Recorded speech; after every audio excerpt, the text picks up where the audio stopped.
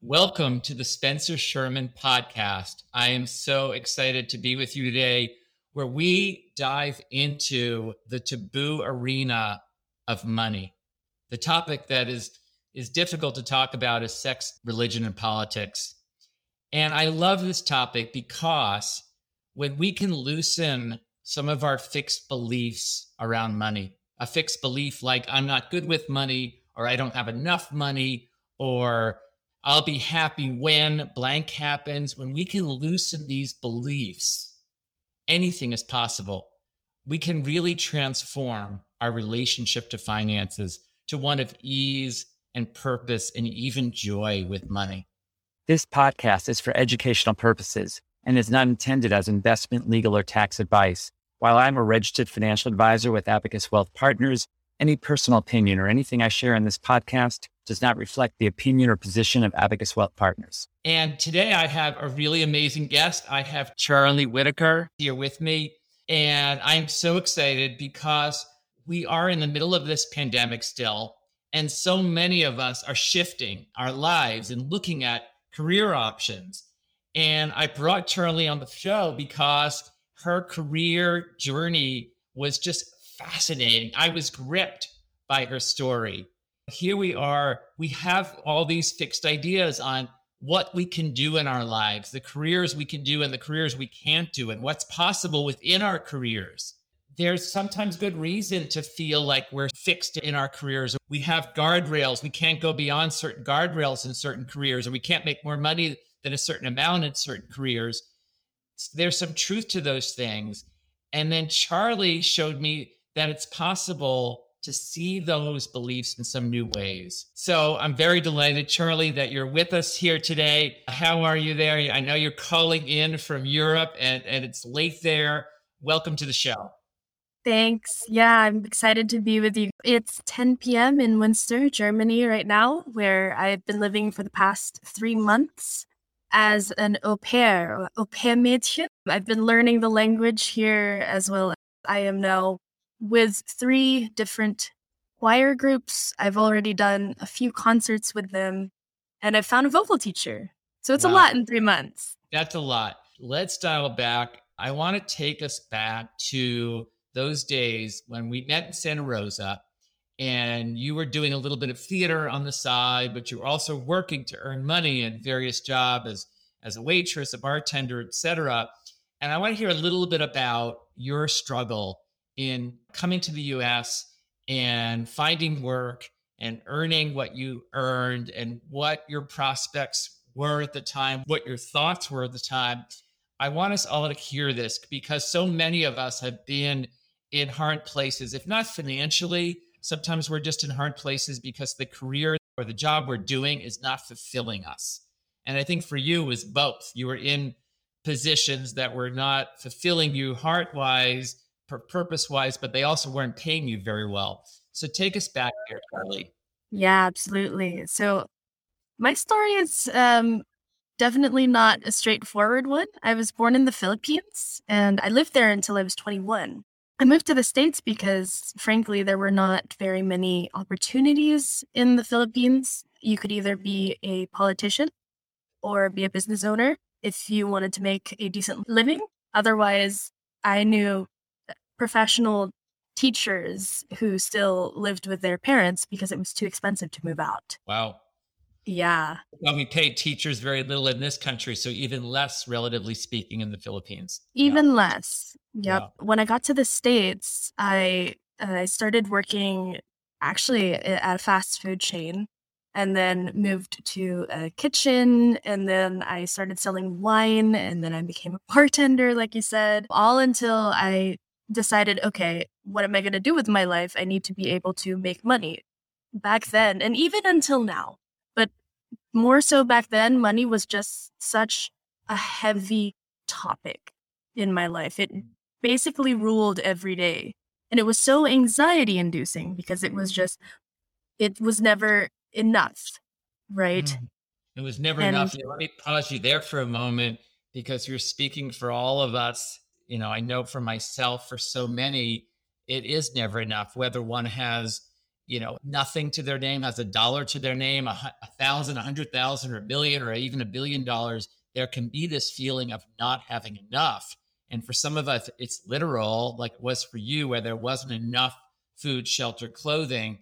Really, there was anxiety about making sure you could fill the fridge or pay the rent. And then for other people, it's the anxiety of losing what they have, and there not being a safety net, or not being able to really flourish in their lives or run out of money. There's always that fear that runs through this. Like, how long will we be able to work for? So that enough question is a heavy burden for so many of us. And so much of my work has been about finding our enoughness in this present moment and not looking for some future to sort of rescue us. But in your situation, so you were working at these odd jobs. You weren't making very much money. You had anxiety about not having enough, but it was also not really your heart's desire. I mean, what was the thing that really lit you up back then? I think was acting and singing, right? Yeah. So I started going to school for computer science, and I was miserable. Was that to see if you could find a better paying job? It was exactly that. It was because of that fear of not having enough. Yes. Yeah. So it drove you to do something that you didn't necessarily want to do, but you thought you had to for money. Exactly.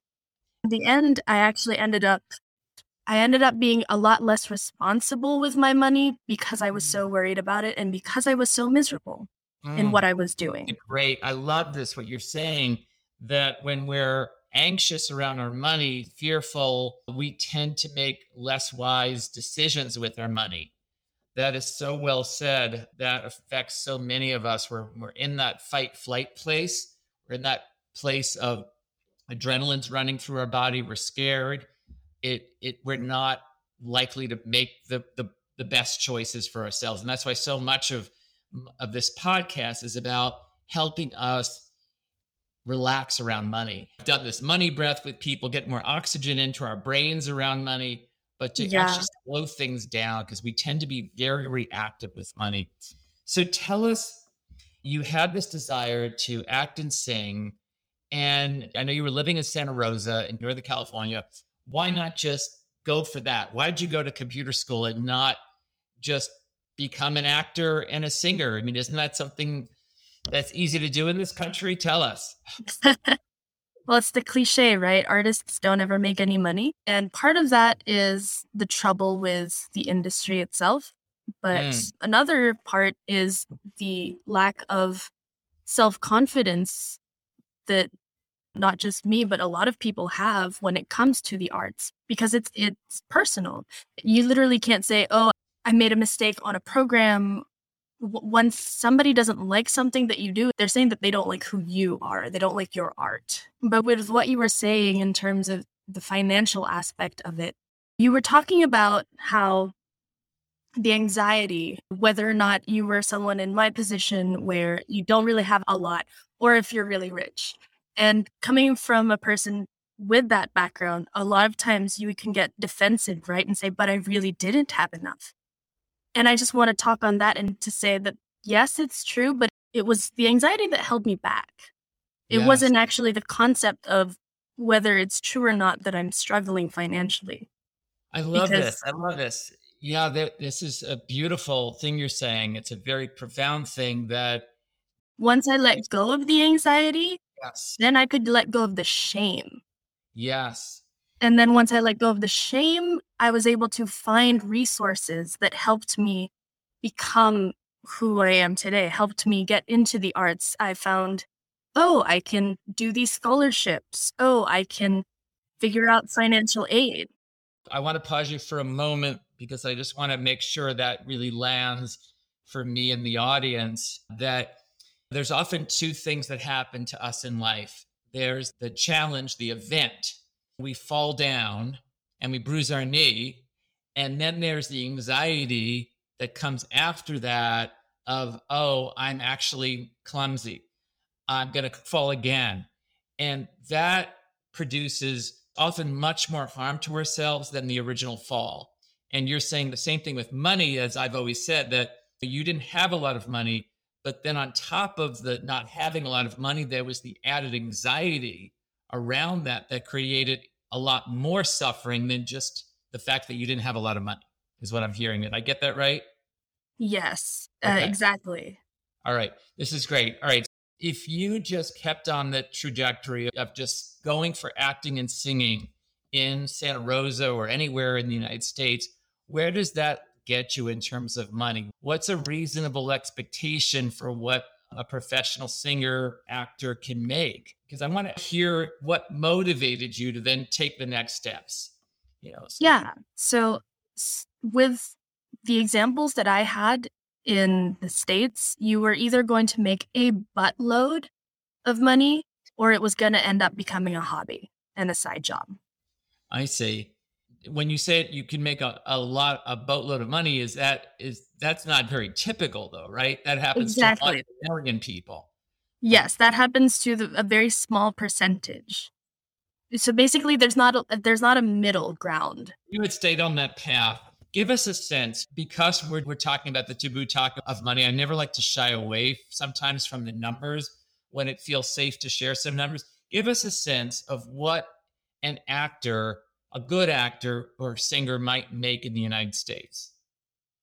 So depending on whether you are a part of the union, you could be making around $600 for every week that you are in rehearsal. And then on your contract, you could be getting a percentage of ticket sales as well, if you're good at dealing with a contract. So in terms of an annual salary, do you have a sense of what, not if you're one of the few lucky ones, that you're the one out of a million, but if you're the average good actor singer, does that translate into an annual income of $20,000 a year, $30,000 a year, if you're good at your craft? If you're good at your craft, which is about 80% of what's needed, you'll get about 20 to 30,000. The other 20% is actually luck and people skills, networking skills, right? You could be the best singer ever, but if you're terrible to work with, no one's going to want to hire you. Right. So you knew that if you had stayed in the United States, you might be looking at an income of $20,000 a year or something like that, $30,000 a year, a salary that's not easy to live on in California. Yes, not easy to live on. Probably those numbers are less lower income if you were to be in North Dakota or something like that. There'd be even Absolutely less singing and acting opportunities there.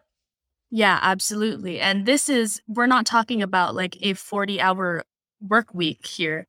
We're saying, you're at times where you could be working anywhere from 60 to 80 hours this week and then not working for another week. So it's also stressful in that way. All right. So this is great. So you knew this trajectory was not going to be a very fruitful path. You knew that you'd probably have this anxiety around money if you only made $25,000 a year. And then what did you do? What led to your discovery? Because I know there was a discovery. The audience wants to hear about your discovery. What led to, how did it happen? Did you wake up one day and start researching? Give us a sense. So my singing teacher and her husband made their careers in Germany. There are many other teachers who teach in U.S. universities who all talk about going to Europe to work as a classical musician. But of course, that was never an option for me. I thought, at least, because I was like, well, I can't afford the ticket there. How am I going to uproot my entire life again? I can't leave my brother and give up control of his finances, even though he's very responsible, and all of that fear was just that. It was just fear. And so one day, idea from your teachers about Germany. You heard about them doing well in Germany. I heard about them doing well in Germany. The obstacle was how to get there, or here, how to get here. Yeah. And then you start doing some research, right? So tell us about that, because we just stay stuck in fear. How did you go from being sort of paralyzed by fear to getting yourself to do the research? Well, once I let go of, again, shame, then it became a lot easier to research well, what are the ways that you input Google how to get to Europe on a budget, how to get to Europe when you have no money, and things will pop up, and it'll sometimes make people feel really uncomfortable to type those things in. But that's how I found out about being an au pair. You Wow. could also be a tutor in Asia, for example, if you're really good at English. And these are ways where people my age, younger people, get to travel the world. Right. And for those who don't know what an au pair is, I'm basically a live-in nanny. Yes. Yes. So you found out a way to get to Germany, get a free flight there, get your housing and meals covered, be able to learn a new language and get used to this new country so that you'd have the footing to then go to your career that you of your dreams, which is singing, right? Yeah. Yeah. And the great thing is I get to do it at the same time. It's Wow. not just being stuck here and then going, well, now I'm working as an au pair.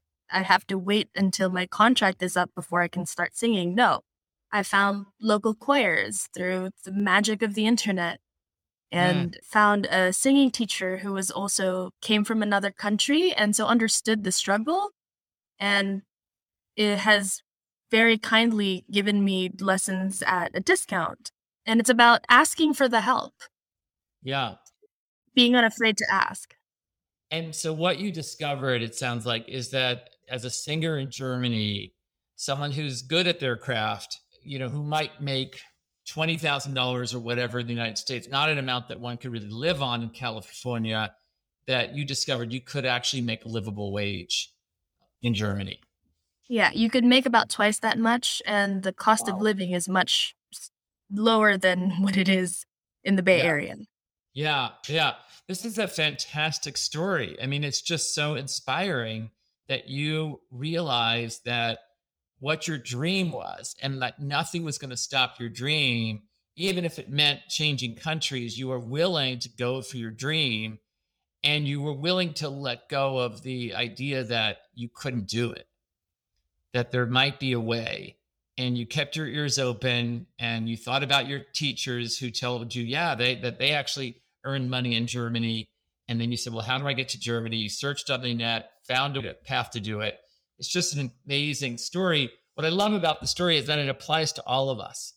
That it's not a story where you just got incredibly lucky one day or you had something that no one else on the planet had. Is like you're extremely talented and you found the way to bring those talents out in a way where you could actually live and earn enough money to support yourself. Thank you. Yeah, I think it's something that we overlook a lot in this very fast-paced Yeah. economy that we live in, where if you're actually happy doing what you're doing, you're going to do it well. And if you Yeah. do something well, you you tend to make money out of it. Yes, yes. I love this. We're shattering all of our beliefs, fixed beliefs around money, around careers that, oh, I can't make money doing this. Well, wait a second. Let's explore that. Now, maybe you'll conclude that you can't make money doing this and you'll have to get another career, like go to technology or something like that. But you really explored it instead of saying no to it. You said, wait a second, let's think outside the box here. Maybe there's a way to do this.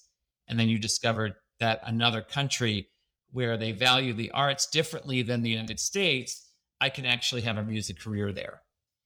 And it's just Yes, fabulous. And it wasn't like you had a connection to Germany before you went. It was just that, well, here's a place where my career can flourish. So exactly. I love this, Charlie. I love it. It's so connected to my that once we examine some of our beliefs, anything is possible. So I want to give you a moment here to I'd love to hear a minute of your singing. I'd also love it if you could shout out where people can get a hold of you or listen to you on YouTube. So feel free to give us a sense. How do we stay connected to you? Yeah, I do have a YouTube channel. It is Charlene Whitaker, spelled Sharlene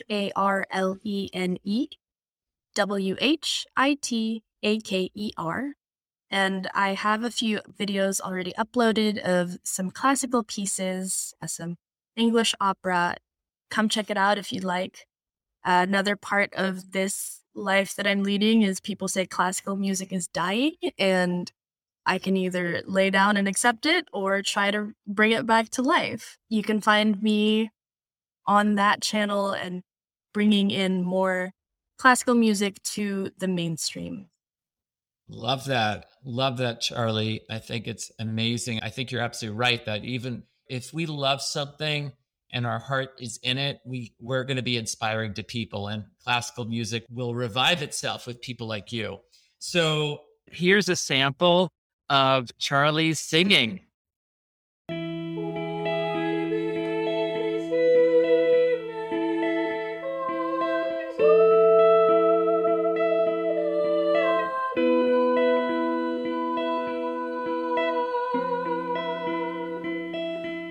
Thank you for that.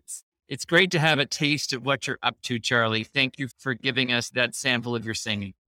So, any last words, Charlie, that you have for our audience, for people who are struggling, are in their careers financially, or they don't feel their hearts in their career? What's your advice for them?